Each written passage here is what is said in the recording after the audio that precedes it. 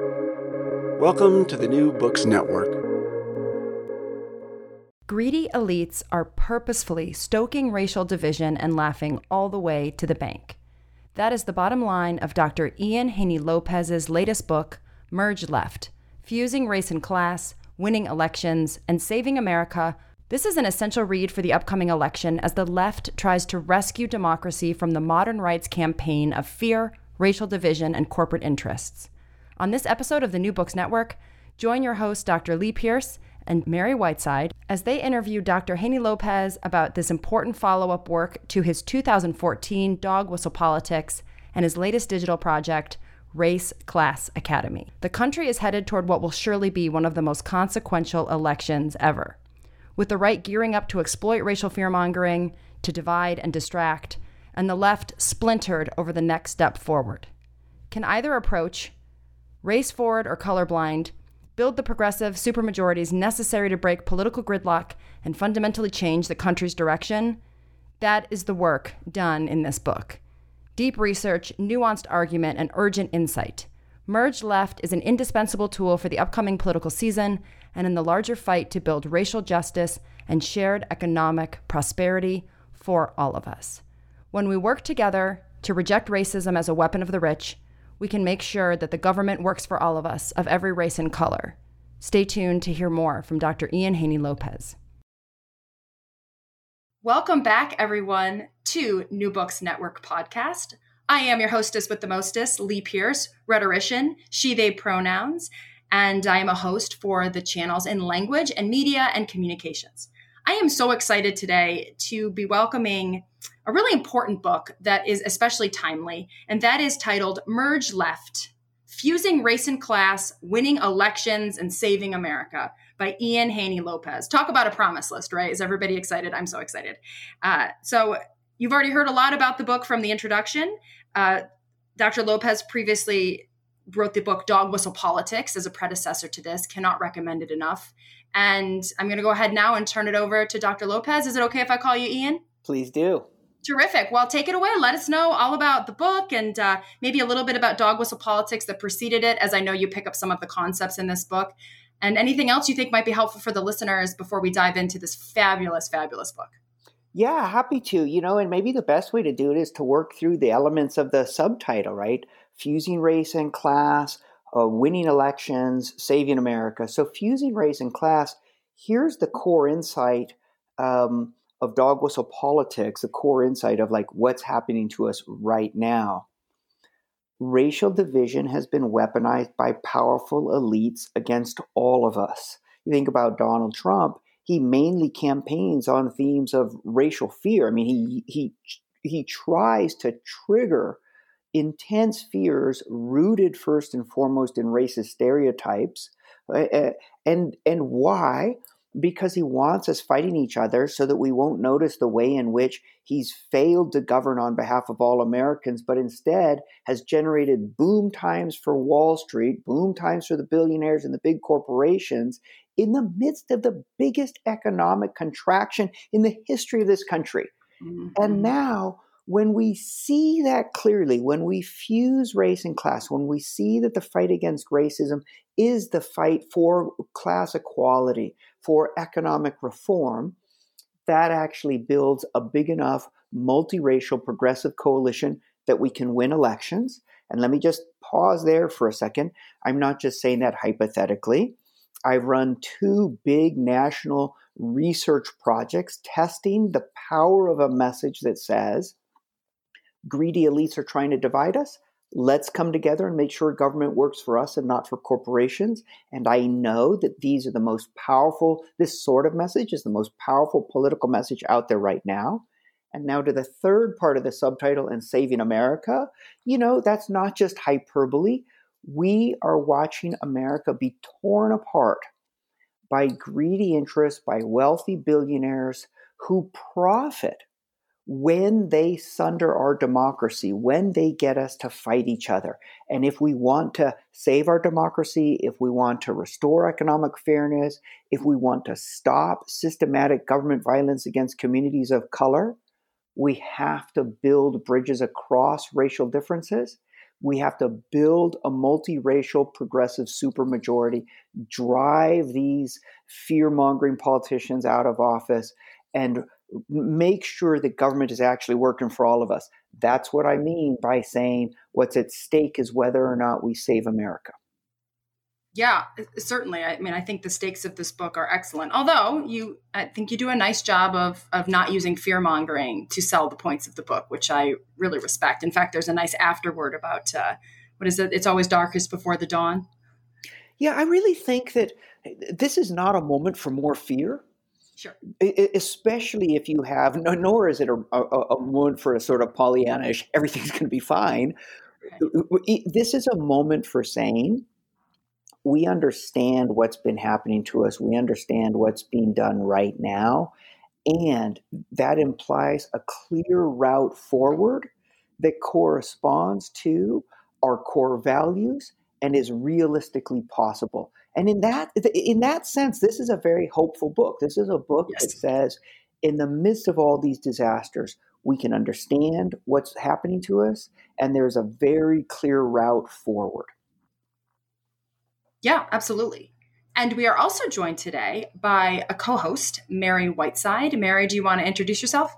Hi, everyone. Yes, I am. I co-host with Lee on another podcast, but I'm joining here today. I am an appellate advocate and super interested in political science and politics, and so very excited to be here today. Do you want to take the first question for the book? I do, yes. So one of the things that I thought was really kind of surprising, Ian, was that leading with racial justice for communities of color causes them to lose support for the position, which it does for whites too. Do you think that that's a pragmatic response for communities of color after, centuries of whites refusing to cede any advantage that they have? Well, let's back up for a second so that the audience understands what we're talking about. So a couple of years ago, I launched what we called the Race Class Narrative Project, brought in a communication specialist, brought in leading thinkers, leading pollsters, a think tank that worked on economic and racial justice. And what we wanted to know was how we could build a big enough coalition to actually drive out of office dog whistle politicians, to actually make sure the government worked for people. And we thought when we went into that process that the big challenge was to convince whites to join a multiracial coalition. And it certainly was. But we also assumed that most people in communities of color, specifically the African American and Latino communities, would be like us, progressives, especially, for example, I teach race and American law at UC Berkeley. I've been sort of a student of racism and active in racial justice fights for decades. I just always assumed that people in Black and brown communities would be very comfortable with a message of systemic racism, that there's this long history of racism and that we're going to come together and we're going to build power with others and we're going to convince whites to join us and we're going to fight racism. When we ran focus groups, this turned out not to be true. Yes, many racial justice activists are very comfortable with this sort of analysis, but it's also true that many racial justice activists spend a lot of their time doing consciousness raising in communities of color because most folks in communities of color aren't thinking in terms of systemic racism. And the more we talked to people, the more I kind of understood what was happening. One is just the challenge of thinking about abstractions. Like, what is structural racism? What is systemic racism? What does system mean? What does structure mean? That's certainly one challenge. But the deeper challenge is the story we end up telling. So, for example, after I was listening to what we were saying to folks in these focus groups, we were saying to them, in effect, hey, bad news, the problem you confront is 400 years of racial hatred aimed at people like you that is now being weaponized by a racist president who's beloved by millions of racist white folks. Come together with others. Let's fight back. Right? And now people said to that, I'm out. Right. Yeah, sure. So we literally, I mean, one of the telling responses that I heard, and this is in a Black focus group in Atlanta, is a woman responded to our basic story by saying, they can put liquor stores on every corner. I don't have to walk into them. And the way I understood her was that she was saying, I can sort of understand the structural racism argument. That's the liquor stores on every corner. But in the face of that overwhelming reality, I can only do what I can do. I'm in charge of myself, right? Now, and I just want to be really clear, it's a disaster when people revert to an individual responsibility frame as a basis for thinking about political engagement. Because the individual responsibility frame is, I can't afford to join with others. In fact, if others are struggling, they're individually responsible too. It's their fault. I just need to take care of me, right? And this was huge to see this. Now, I also want to be clear, the repeated police killings of unarmed African Americans, the videos, the horrific roll call of names, the incredible activism of the movement for Black Lives, all the energy that the activists are putting into this. This is changing public consciousness about systemic racism, about structural racism in a really, really dramatic way. Things have really shifted over the last 2 years, and in particular, since May, since the killing of George Floyd. I just finished some recent polling in mid-July. Highest levels of agreement I've ever seen with the idea that the country confronts systemic racism and that we need to do something about it. So, Wow. I don't want to say, listen, don't use that language. The consciousness raising, getting people to see the way in which racism is institutionalized, that's incredibly important. But we shouldn't confuse our comfort with that analysis with where most people are. Even in this research that I just completed, a story that said not, hey, we've got hundreds of years of racism and we need to take care of communities of color, but a story that said racism is intentionally being weaponized against us as a divide and distract, a tactic by powerful elites, and every racial group will be better off when we come together, get those people out of office, elect new leaders, and make sure that we take care of each other, no matter whether we're white, brown, or Black. That message was still more popular, not just with whites, but also with Latinos and with African Americans.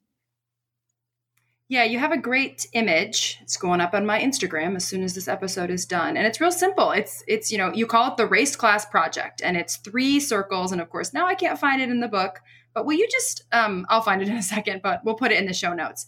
Oh yeah, here it is. So the core race class narrative, the race class approach, which is what you talk about toward the end of the book, and then we'll back up to the beginning. And it's got 3 circles, right? Number 1, join together across racial lines. 2, not in this order. They're in like a triangle. So I'm just, for the sake of presenting them, demand government for all, and distrust greedy economic elites, sowing division. Yeah, that's the message. I love it. That is the message. So, and let me also just say right now, I mean, it's in the book. Obviously, would love people to buy the book, read the book. But I've also created a free online resource for people who want to really understand dog whistle politics, how racism has been weaponized against us, want to understand why standard progressive messaging isn't working to build a multiracial coalition, and want to understand this new fusion race class approach. And it's called raceclassacademy.com, raceclassacademy.com. And it illustrates this. It's short videos, none longer than 2 minutes and 20 seconds. And I think the second or third video illustrates precisely these circles.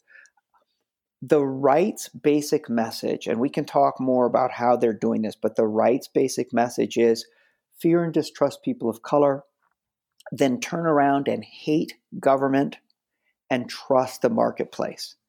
And what we're doing is we're saying the most potent political message out there, it beats that racial fear, hate government message, and it wins. It is the most powerful message right now in every racial community. That message is come together across racial differences. distrust greedy elites, stoking division, demand that government work for all of us, no matter what race we come from. Well, you say, or class. Or class. Right. Right. Mary Hoppin. Right. Well, you have this line that I love, which is in the book, which is that Americans believe they belong to the not yet rich class. And I think that is true across all racial lines, and is a real force that we have to kind of work against, because that has really kind of permeated American culture. But you also say that today's right has abandoned conservatism, and I find that a really interesting concept. Can you kind of describe what you mean by that? Well, let me separate those two out. The Americans believe that they're not yet rich. I think it's really important to understand that the conversation we're having right now is not a classic class analysis sort of conversation that focuses on economic position. Class in the United States is deeply bound up with status, with how you feel about yourself. Can you count yourself among the hardworking? Can you take pride in providing for your family? Do you feel rewarded for your efforts? Those are status questions. They're not like, how much money do you have in your bank account? Now, those are related, but okay. Anytime you start talking about status in the United States, you're also talking about race. You're probably also talking about gender. You might be talking about religion, right? All of these are bound up with questions of status. And so what I was trying to do there is say, we need to fuse race and class in our political organizing, in our analysis, because they're already fused in reality. Mm-hmm. Race and class in the United States are inseparable. They're inseparable in terms of status. They're inseparable because economic titans use racism as the principal weapon in the class war they're winning. They're already fused. And those of us who want to save our society have to recognize it and have to connect them to. So that's that. The right and conservatism. I think that this is just an enormously important point. Conservatism is frankly just another lie. It's another fraudulent term being used by today's right. If you think about what conservatism used to mean, it used to mean people who believe in major social institutions, who believe that change ought to be slow and cautious and considered, and that we ought to strive to honor core values while society slowly evolves. Right? This is little c conservatism. We believe in institutions. We believe in culture. We believe in tradition. We believe in core values. We also believe in change and evolution because we know that societies evolve. We just think that evolution ought to be slow and thoughtful and respectful of past traditions. Okay, well, I mean, we might disagree with that. We might be like, no, once we know that something needs to change, we should change it quickly, and we should. Okay, fine. But let's talk about the modern right. Does it believe in core institutions? Sure doesn't seem to. It's destroying the post office. Right. It's hijacking the government and handing it over to the rich. It's destroying voting. It's destroying the legislative process. Right? Does it actually believe in core values? No, it's violating those core values at every turn. Does it believe in the essentials of the American experiment? Does it believe in a pluribus unum, out of many, one? No, it's trying to fracture that. Does it believe in a government by and for the people? No, it mainly serves the interests of the very rich. What we're seeing is a modern right that no longer believes in democracy. The modern right is hostile to actual voting. Yes. And the reason they're hostile to voting is because the modern right is mainly using government to help the very rich, and then they're turning around, and as a strategy for doing so, they're stoking social conflict and animosity purposefully. And we might also add, and this is just mind-boggling, the modern right is cooperating with Russian efforts to undermine and destroy public confidence in our major institutions and also in the project of democracy and international collaboration. The modern right is cooperating with a country that is trying to destroy the American project because it helps them win power. That is a violation of conservatism. And do you think that in your focus groups or anything, did you get a sense or that the base, the regular people get that, or they still believe themselves in little c conservatism? I think that when you say the base, you mean the sort of the Trump space. The Trump space, yeah. I'm using the media term, Yeah. But yeah, basically the Republican voters. So there's another part of the book where I take up the question of identity politics, and I say, listen, even among liberals, there's this tendency to condemn identity politics and to say, well, identity politics is, it's women and people of color and gays and lesbian and transgender folks trying to foreground the importance of their identity and their experience. And that's actually partial and fragmenting and divisive. And I respond to that by saying, nonsense. The truth is, all politics is identity politics. Even when you're privileged by certain identity hierarchies, everybody is engaging in politics, engaging in public action, engaging in building power with others, right? Because that's what politics is, building power with others. Everybody's engaging in that project through a series of three basic foundational identity questions. Who am I in this society? Am I esteemed? Am I valued? Am I dismissed? Am I threatened? Who am I in this society? Second question, who threatens me? Where is the source of threat coming from in my life? Third question, who are my allies? Who will help me? Right? These are the questions that the right is talking about all the time. And this is how the right has transformed a party that used to be known as the party of big business into the party of the silent majority, right? Because what they've done is they've grabbed people's attention by telling an identity story. And the identity story is, who are you in the society? You're decent, you're hardworking, you're law-abiding, implicitly, you're white, and you're under threat, okay? Who threatens you? It's dangerous and undeserving people of color, it's thugs, it's gangbangers, it's terrorists, it's illegals. It's liberal snowflakes. And yeah, who are the enablers of all of these dangerous and undeserving people? And implicitly, right, in a way that triggers strong racist stereotypes, you're under threat from people of color. And who are your allies? Well, now your ally is the party that is pushing back against these liberal snowflakes, pushing back against liberalism generally, the party that's willing to reject political correctness, that rejects cancel culture, that stands with, you who are beset. Oh, and by the way, now that you can't trust your neighbors because they're dangerous and undeserving, and now that you can't trust liberals or liberal government, you ought to trust business leaders. Business leaders ought to run the country, and you ought to trust the rich because they're not just rich, they're the job creators. That is, when you think about who the Republican voters are, they're not policy voters. They're certainly not foreign policy voters.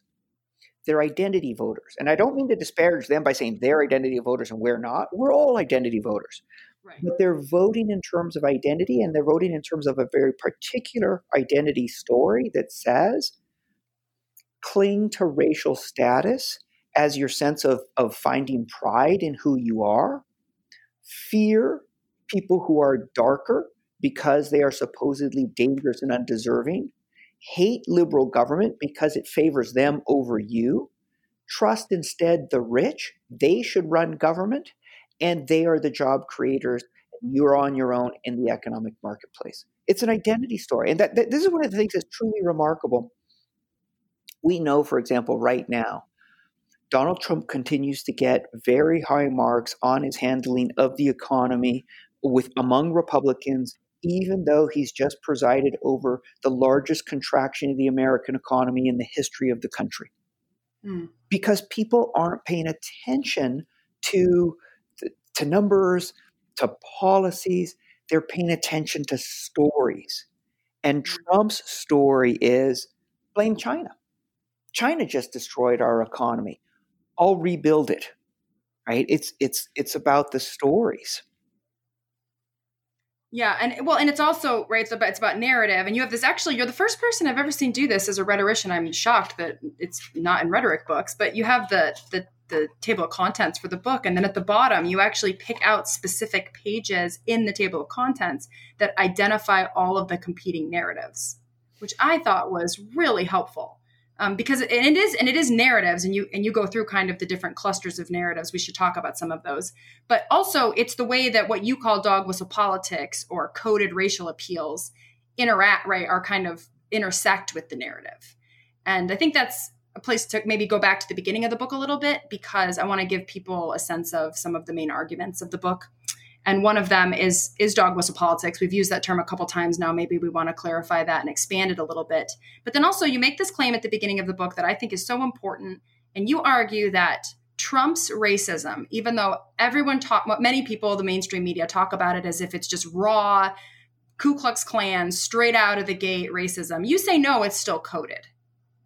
I think that's a really important piece. And then maybe we could talk about some of the different narratives that you identify and how those work together and also to create division. Yeah, it's such an important piece, both analytically, but also in terms of what it implies in terms of strategy and what it implies in terms of the future of the country. So dog whistle politics is the use of coded phrases that are designed to trigger intense fears or resentments rooted in racist stereotypes, but in a manner that come across as, but in a manner that people interpret their reactions as common sense rather than seeing them as racism. So let me give you some examples. Before, but welfare queen, thug, inner city, illegal alien, or in contrast, hardworking American, American heartland, silent majority, taxpayers, right? Almost all of us, if we close our eyes, we will see those phrases in color-coded ways, right? It's going to trigger racial imagery. But at the same time, not one of those phrases on its surface uses an explicitly racial term. None of them talks about racial categories. None of them use a racial epithet. Now, if you're pay a lot of attention to politics, then you're probably in a position to say, yeah, but I recognize that they rely on racist stories about dangerous and undeserving people of color and supposedly innocent and hardworking whites. So, these stories are racist. I agree. 100%. I agree.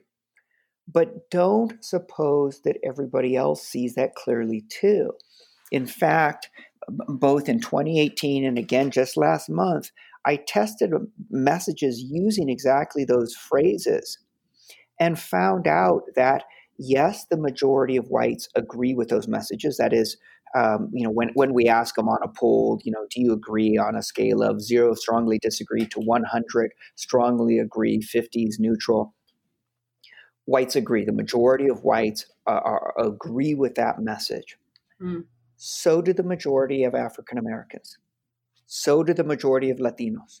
So do the majority of Democrats. So do the majority of union households. It's an enormous mistake to think that if you can see the racism in Trump's message, everybody else can too. And just a really quick, sharp distinction. The majority of Democrats think that Donald Trump is a racist. That's what they say. But they don't really have a very sophisticated conception of what racism means. They just mean he's a really bad person and he's a bigot.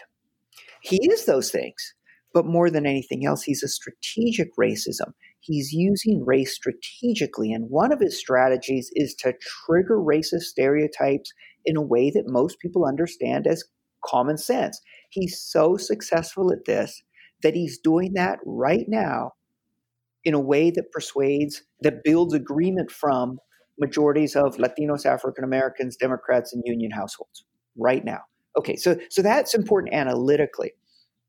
That's important strategically, because what that implies is we are not in a battle. The country's not in a battle in which this election turns on how many people are closet Klans members. Right? We're not trying to be like, oh, we got to beat the Klan. What we need to do is reach people whose racist fears can be purposefully triggered, but who are also against racism. And this is one of the things that we found. The people who react to a message of we're threatened by illegals will also turn around and say, but I'm not racist, and I think racism is wrong, and I think everybody who has the courage to move should have a chance to make it. And now, are these two things completely contradictory? You bet.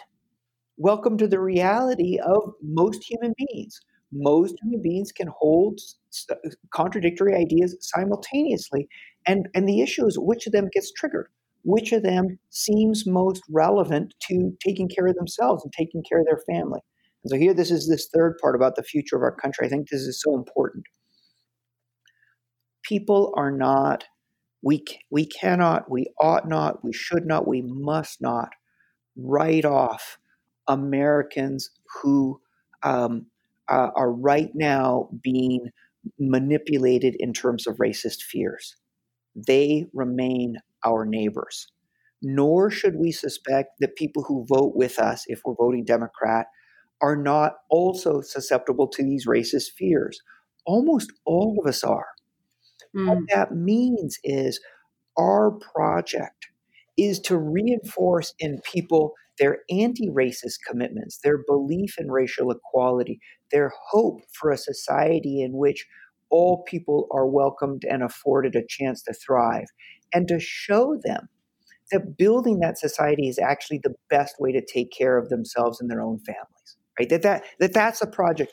That's what makes us hopeful can make us hopeful about America and about the American project. It's not that we're there, but we can plausibly get there, as opposed to the story that most progressives are telling themselves, which is Donald Trump's a bigot and so are the 40% plus of Americans who are still supporting him at this late date.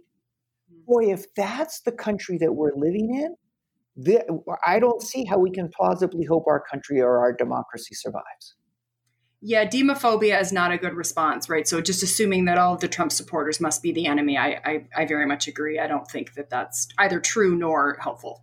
Right. It's panic-inducing, right? Because then it's like we are on the road to civil war. And I think that, in the midst of the coronavirus, in the midst of, sort of speaking now from California, in the midst of clear evidence of the sort of opening stages of climate collapse, right? So we've got economic collapse, we've got a global pandemic. We have clear signs that the environment is shifting in a way that directly threatens us.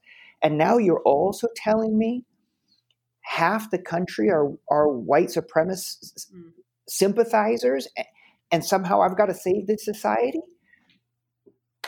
Off I go to Costco to buy another bottle of whiskey. Yeah.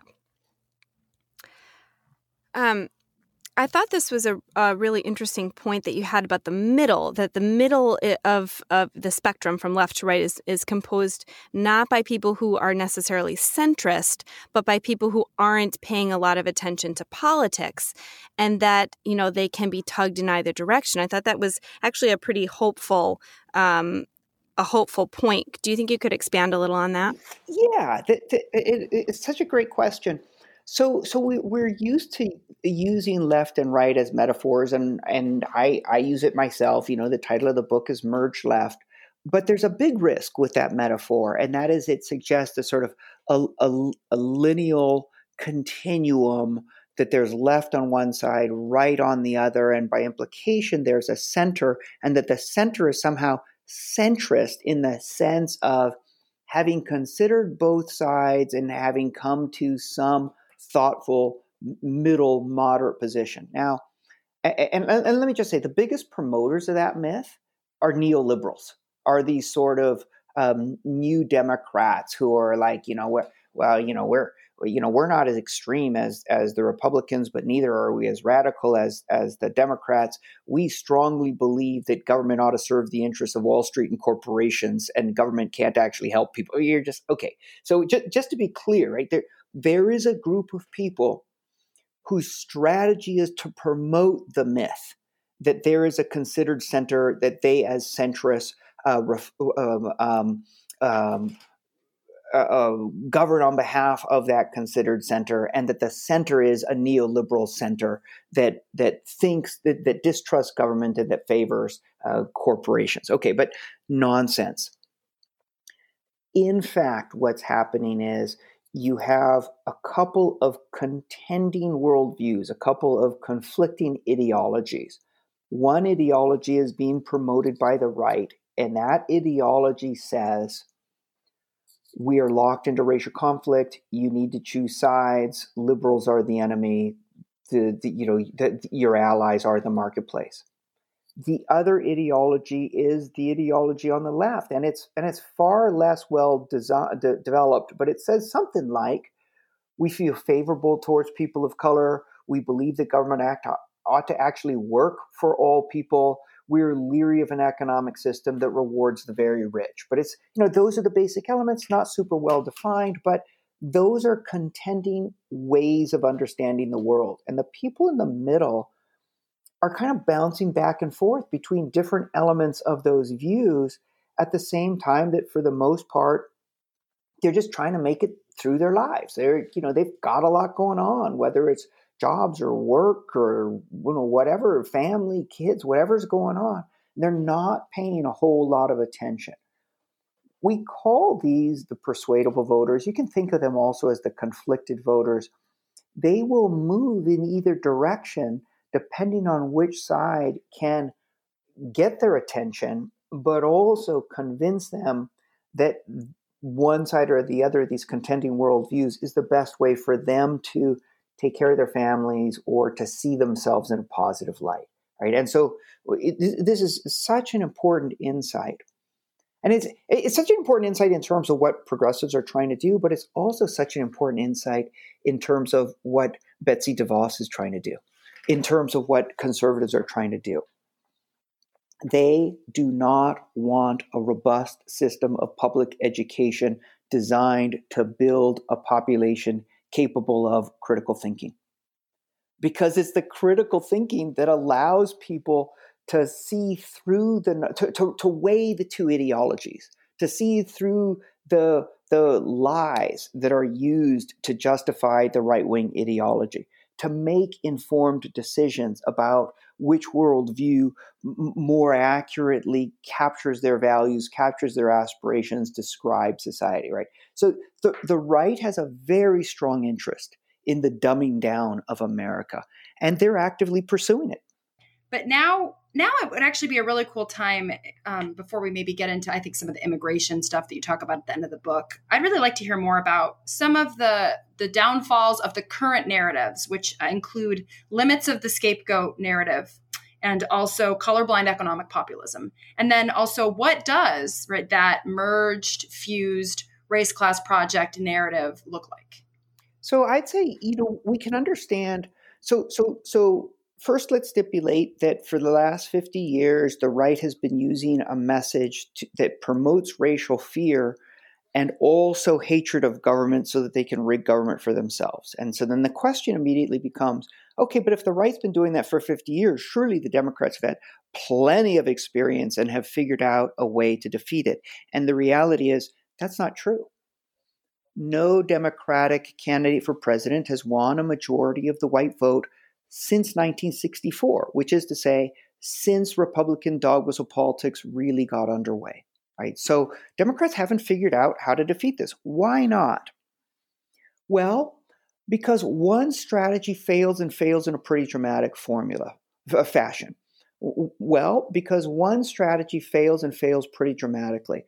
That strategy is to call dog whistling politicians racist and bigots and to challenge white racism. And we hear this strategy promoted a lot right now in 2020. We need to call out the racism of Donald Trump. We need to call him a bigot. We need to say that anybody who votes for him, they're bigots.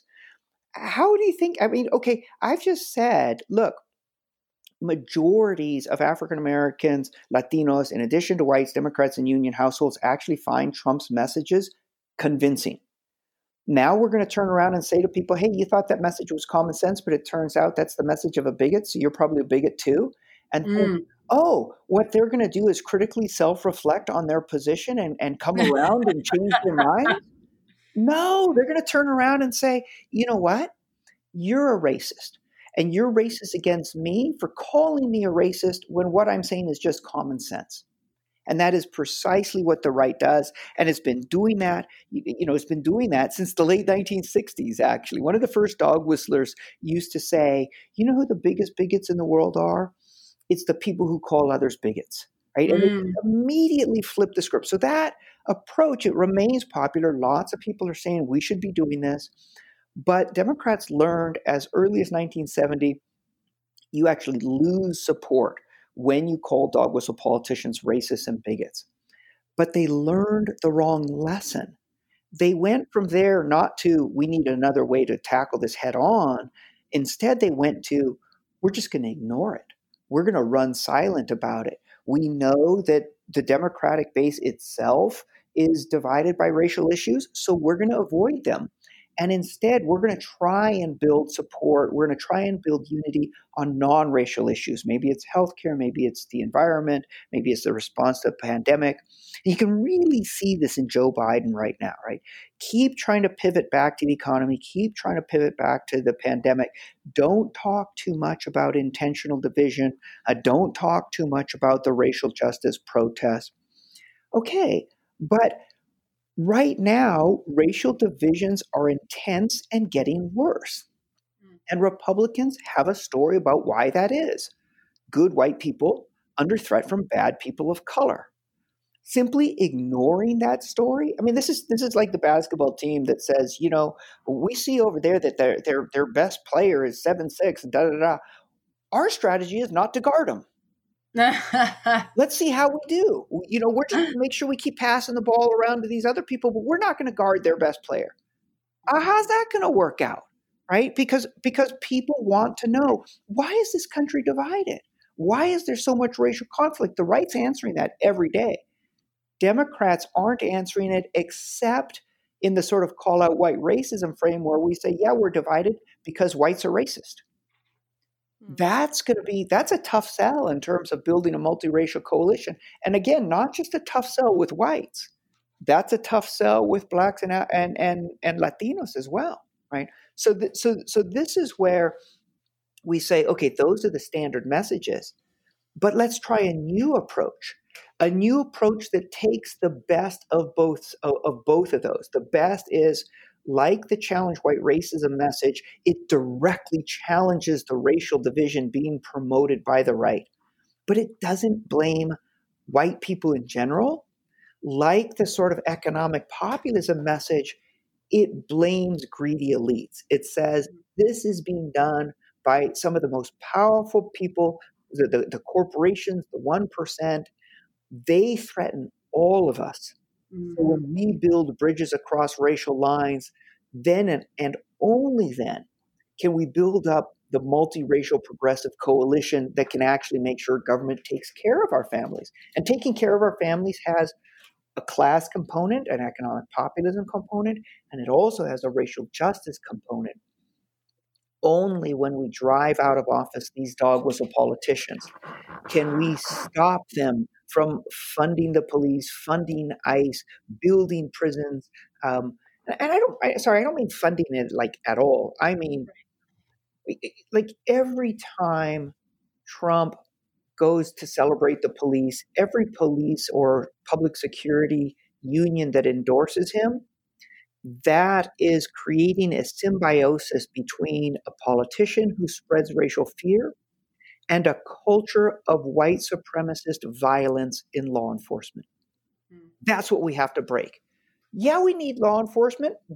I think we need far less funding. We need far less funding for prisons. We need far more funding for social services. We can't get to any of that if politicians who are campaigning on messages of racial fear are winning. Right? Yeah, I mean, there's been some great stuff recently about what about like reallocating funding to mental health and guidance, people showing up on the scene that are not cops. And of course, you can't have that conversation because it's so entrenched in the dog whistle politics and right. And you talk a little bit about dark money in the book, but that's the other issue is that the dog whistle politicians representing the far right, leading the far right, the corporate funding that we can't really see, right, seems to be playing a huge role in bad policy. Right. That's who their funders are. But it's difficult to have a conversation about class because the right is driving a conversation about race. Yeah. And so I think that the pivot here is, and now you might have noticed, you might have picked this up, essentially the left has divided with half the left saying, okay, then let's talk about race. And we can call them, and I do in the book, I call them the race left. And the other part of the left saying, okay, well, let's talk about class. The right has fused race and class. They are using racial division in a class war. The left cannot succeed if we don't name the race and class fused dynamic. And so that's the move. That's the insight to say we are all losing when racism wins. Some of us are losing simply because this allows the rich to hijack the economy.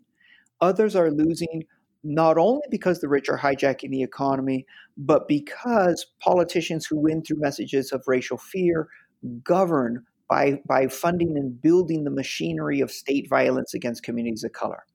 But either way, we're all losing, and all of us have a pragmatic interest in fighting dog whistle politics and coming together across racial lines to take care of our own families. It's the right thing to do. It's the moral thing to do.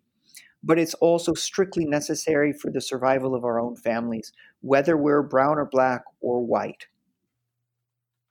Yeah, and you make a really good point, and then I want to hear what Mary has to say. At the very end of, it's in the 180s.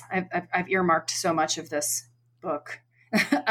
You make this argument that sort of people can readily, I'm quoting you, people can readily grasp purposeful division. In other words, hey, look, they're purposefully trying to divide us. As they see it in their families, their workplaces, and community groups, and very much in politics. And they know that coming together is the clear solution. And I thought that was a really good point because people get that, right? They get, someone's trying to split us up. And how often, in the media, do you see that joke where someone's like, well, I could talk about my family that way, but you're not going to talk about my family that way. I mean, it's a really common trope. And yet you're right. I mean, you talk a little bit about how Clinton used it in the Stronger Together, right, showing how Trump was using purposely divisive language. But of course, there were so many factors there that it couldn't lead the way as a strategy of success. And yet we're not seeing that being picked back up in the Biden-Harris ticket. Yeah, I think that's right. So I think that here's the power of this narrative. It is explained in simple terms that people can immediately grasp. Right. Everybody knows racial conflict is really, really bad right now. Everybody has a sense that the economy is working best for the rich. All we're doing is we're connecting those through a story about motives, which people can get pretty easily. Greedy elites are intentionally stoking division so they can laugh all the way to the bank. Mm-hmm. Yep. Right now, so there's this is why, again, to repeat a really important point. This sort of messaging works right now in 2020. It is the most powerful political message within every racial group. So A. But B, this is actually, there's a lot going on here. And these ideas are actually take a lot of practice. And you really got to work through them because they're really pushing all of us to think about race in very different ways. So imagine, if you're a white person, you've probably never said to yourself, the biggest threat right now in my life is anti-Black racism. And yet that's exactly what I'm saying. That's the thrust of this message.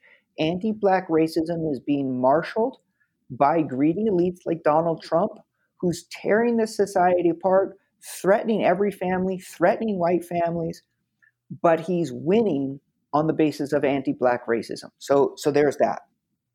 Or imagine you're a racial justice activist. It takes a lot of work to say, oh, racism isn't fundamentally about race hate. Mm-hmm. Racism is fundamentally about profit. Some people, some of the wealthiest, most powerful segments of our society are making money by stoking racist hatred. And the reason racism is so bad in America right now is not because white people in general are evil. It's because some of the most powerful people are profiting from it. And when I say some of the most powerful, I think, a lot of the major corporations that fund right-wing think tanks, which end up being part of the Koch brother network, which end up channeling their resources into racial hatred, or these corporations that are major advertisers on Fox News. What do you think the Fox News business model is?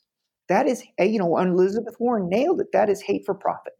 That is precisely what it is. Or the Mercers is a family that's made billions on Wall Street, or the Koch brothers, largest privately owned petrochemical conglomerate in the United States. What do they fund? Right-wing networks, and also they funded the Tea Party. They fund racial hatred. And so what we're talking about here is A, a message that on its surface is easy to grasp, and B, a paradigm shift in how we understand the problem of racism in America.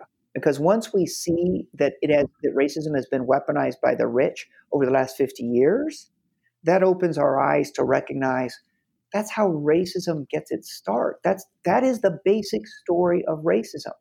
It starts as a way to justify the dispossession of Native Americans, starts as a way to justify enslaving people, imposing upon people a system of chattel slavery.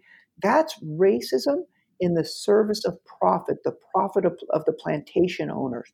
Many of the white farmers, they were impoverished by slavery, but rewarded by a myth of white supremacy, right? This has been the story of racism in this country for 400 years. And if we can get our heads around it now in 2020, that's the way we actually can save our society.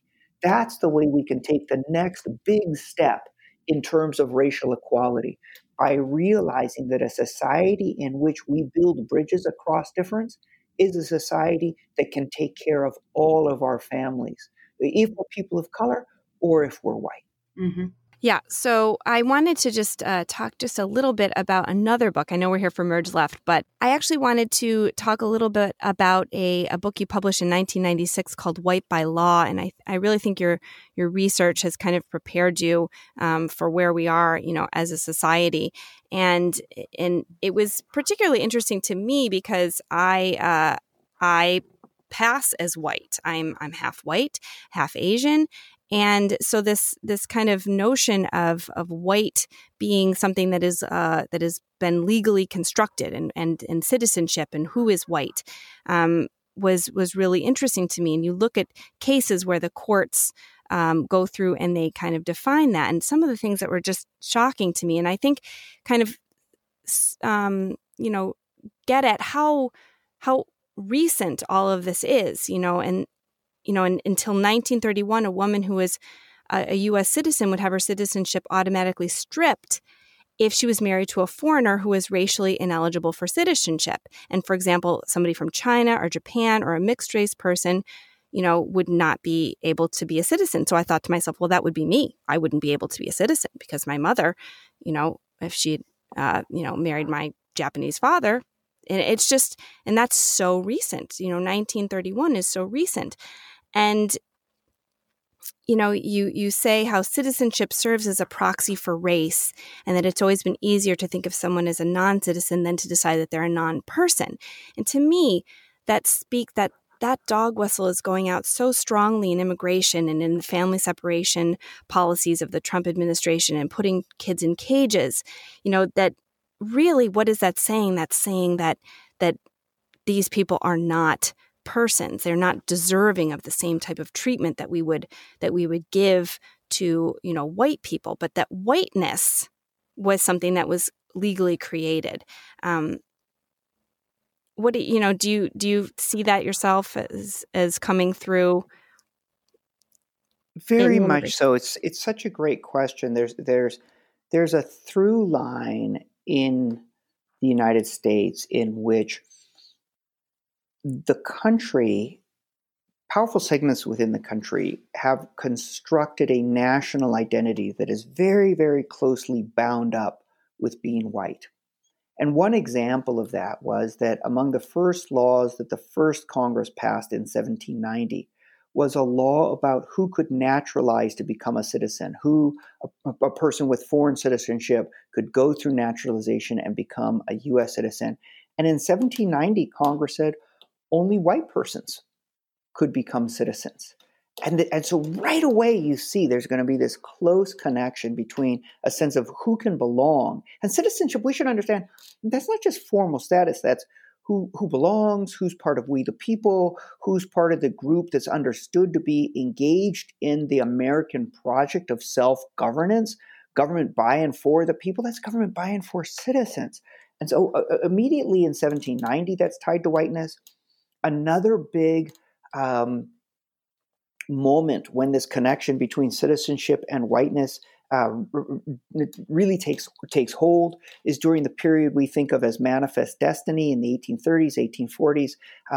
As the United States continues its westward expansion, then goes to war with Mexico and takes the northern half of Mexico, so much of the rhetoric of that time is fueled by a notion of Anglo-American supremacy against the weakness, the inferiority of a mongrel Mexican identity. Then again, we see it in the first immigration cases. I think people will be surprised to know that prior to the Civil War, immigration was often seen as a state matter. That too has its history in slavery. The original slave states didn't want the federal government to control immigration out of fear that the federal government might use that authority to restrict the importation of Africans who were being turned into enslaved persons. That changes after the Civil War. There's a sense after the Civil War that the federal government is going to manage immigration. And for some of the first immigration cases involve congressional laws banning immigration from China. And the court says, well, of course, Congress has the power to ban immigration from China. That's a matter of national security. But then you want to stop for a second and say, there's no actual threat to national security from China in 1880, not in any literal military sense. There is a threat to national security from China if we understand national security to mean a national identity as a white country. And we see that again and again and again. And it's very, very prevalent in Donald Trump's language. When he's saying, make America great again, many progressives respond by saying, isn't he invoking a time when the United States was overwhelmingly white in its population? Isn't he really saying, make America white again? Isn't he invoking a nostalgia for, a Leave It to Beaver 1950s version of essentially a whites only segregated suburb in which people were comfortable with, indeed oblivious to the fact of segregation? It was simply the way the world was supposed to be. That's what he's invoking. So this question of whiteness as something that is inseparable from the nation building project, it's really important to see that. But then also to see the countervailing forces, because we've been fighting against that. We're fighting against the idea that citizenship and whiteness should be closely bound together. That was the whole import of the 14th Amendment.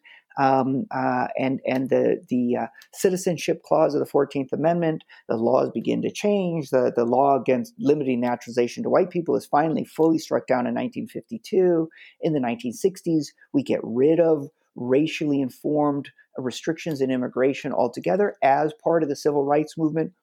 We are moving towards an ideal in which American citizenship connotes belonging, connotes linked fate, but is not limited by whiteness. That is precisely what Donald Trump is trying to contest. Right, and this notion, I think, in the point that you make is almost a call to action for whites in your book is, that they should renounce their privileged racial status because it perpetuates a pattern of superiority and inferiority. And I think that that's something that we're also hearing now, with the current social justice and racial justice movements. And yeah, but I was wrong. Oh, yeah. No, I've changed my mind on that. I think so. Great. This is right. Yeah. So I think I was naive when I wrote that in 1996. What I thought in 1996 is, hey, the problem is whiteness, so white people should stop being white. Which, if that were possible, sure, that'd be great. In the same way that we should all just walk away from racial identity, fine. But the reality is that's not possible. We live in a society that is so deeply structured in terms of race that race really shapes our imaginations of who we are and who we can be and how we relate to others. And you simply cannot say, and this is my critique of a lot of current anti-racist trainings, right? You simply can't, you just can't say to people, stop being privileged, stop being white. What does that mean? How do you get out of it? What do you move to? How do you then feel good about yourself, right? Like if you think about a lot of anti-racist trainings right now, what they're offering whites is a hair shirt. Feel bad about yourself. Feel guilty. You can be an ally, but you can't be a leader. You're not an equal partner. You need to step back. Nonsense. We're all just people. We're differently situated by race. I'm not saying that, let's not think about race. Let's think very carefully about how race differently situates us. But let's be very clear that what's important is to offer everybody a way to feel good about themselves by being part of a multiracial coalition in which we believe in each other, we're curious about each other, we celebrate the differences, we build bridges across differences, we repair prior harms, we come together to take care of each other. And that ought to be available as much to people of color as to whites. I really do think progressives right now ought to be saying to whites, our agenda is to build a white identity predicated on seeing yourself as an equal and valued part of a multiracial coalition that rejects racism, celebrates difference, and commits to a profound belief in our linked fate. And economic equality. And economic equality. I encompass that in that linked fate, right? That is like, we need to take care of each other. But I really want to insist, rather than offer progressive whites a vision of their identity that is deeply tied to guilt and to a sense of fault, why not offer people an identity tied to joy and to hope and to curiosity and to a sense of like, yeah, we all have a lot of work to do, frankly, and let's be honest, white people have a lot of work to do building a true egalitarian multiracial movement. Not easy. Yes, white people need to deal with white privilege. Yes, they need to think about unconscious racism. Yes, they need to educate themselves about race if they've never talked about it or never thought about it before. All that work is still out there. It doesn't go away. But the impetus for doing so is the hope for a joyful, celebratory engagement with people who are different, out of the conviction that we must take care of each other. The point is, be joyful and playful in your motivation to do the hard work to figure out your racist shit and stop being racist. And if you don't understand why people are offended, don't just blow that off and say, well, they're snowflakes. Figure it out, right? So what I do like about a lot of the anti-racist trainings is they're saying to white folks, if you haven't thought about or talked about race or really struggled with it a lot in your life, you're going to have a hard time. It's going to be a lot of work. You're going to be super uncomfortable. You might even feel like you're being victimized, like you're being threatened. That's not true. It's just that this stuff's really difficult to process when you're newly engaging with it. Do it anyway. Okay. Right. Yeah. Where I'm differing is, why do it anyway? And a lot of the anti-racist trainings are do it anyway because it's the moral thing to do and you're basically guilty. And I'm like, not super persuasive. Why don't we say do it anyway because this is a messed up society, and right now those divisions are being weaponized against all of us by some of the most powerful actors out there. And if we don't solve this problem, we will lose our country.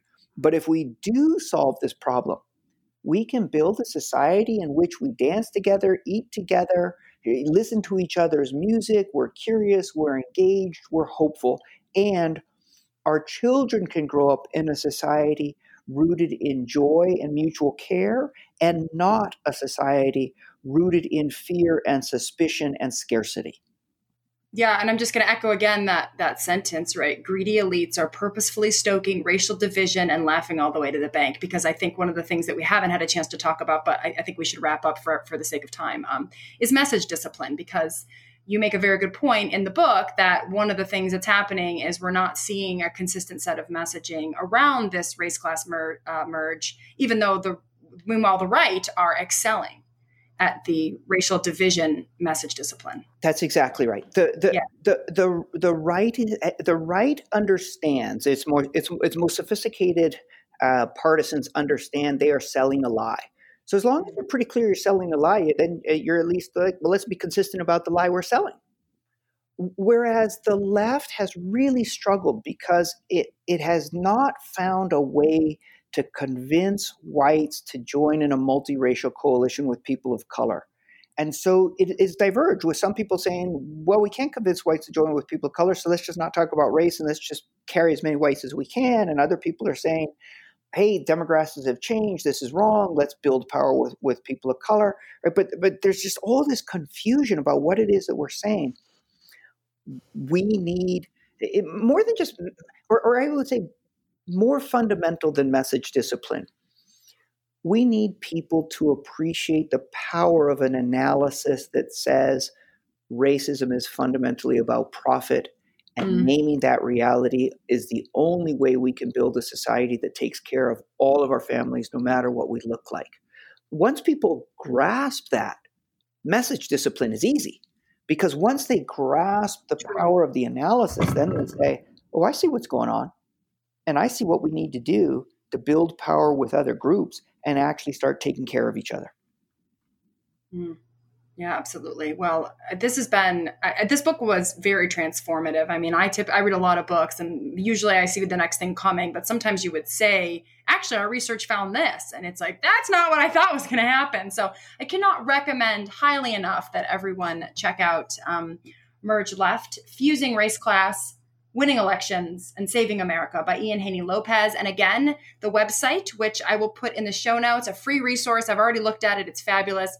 raceclassacademy.com, that gives you sort of a very basic digital layout of some of the tools and practices. I have to explore it more. But Dr. Lopez, it's been wonderful to chat with you. Do you want to say anything else about highlights of the book, takeaway messages for the audience? Or Mary, do you have anything that you want to add? Let's go Mary first, and then let's give Ian the last word. Well, I just hope that the left and politicians really read this book and embrace what's being said, because I think it speaks a lot of truth, and I think it is our path forward. And so I really hope that people ingest it. Yeah, and then Ian, anything in terms of things you're working on now, take-home messages, or anything from the book you want to highlight before we wrap? The one thing that I would highlight is that this is a story about who we are and what has happened to us that is hard hitting, that really takes a critical look at what's going on, but that offers a solution commensurate with the scale of the problem. right? That is so many books say, well, there's too much dark money or the polluters or da-da-da-da, and then it offers some solution that's never going to happen. This is a book that's genuinely hopeful in the sense of saying, we can see what's happening to us, but here's some really good research backed up by public polling that shows we can turn this around. And what do we get when we turn it around? We don't only win elections, we build a society rooted in joy and curiosity, celebrating differences, and an ethos of taking care of each other. That's what we get. And it's a beautiful thing. And I really want to leave people with a sense of things are bad and we can understand why they're bad. But we have a chance and a clear and plausible way to turn this around and make this the sort of society that we want to live in and that we want for our children. Yeah, absolutely. And I'll leave everyone with one of my favorite lines from Merge Left, page 220. It's so good it got its own paragraph. And Ian writes, but today's crises do present a moment when an energized left can seize the country's imagination to achieve radical change. And with that, thank you so much, everyone, for joining us. Ian, Mary, it's been a fabulous conversation. Listeners at home, I hope you're staying safe and physically distancing, but staying socially connected. And I will put more information in the show notes if you'd like to reach out to anyone with questions or comments. And again, cannot recommend highly enough that you pick up Merge Left by Ian Haney Lopez. And just a quick plug, your public libraries are struggling at the moment. And we thank the New Press who published this book and all of the presses who do such great work. If you're not inclined to pick up a copy for yourself, a great suggestion is to buy a copy, preferably hard, and donate it to your local library. And that way other people can enjoy the book with such important messages. And also you can support your local institutions. Thank you so much for listening. Take good care.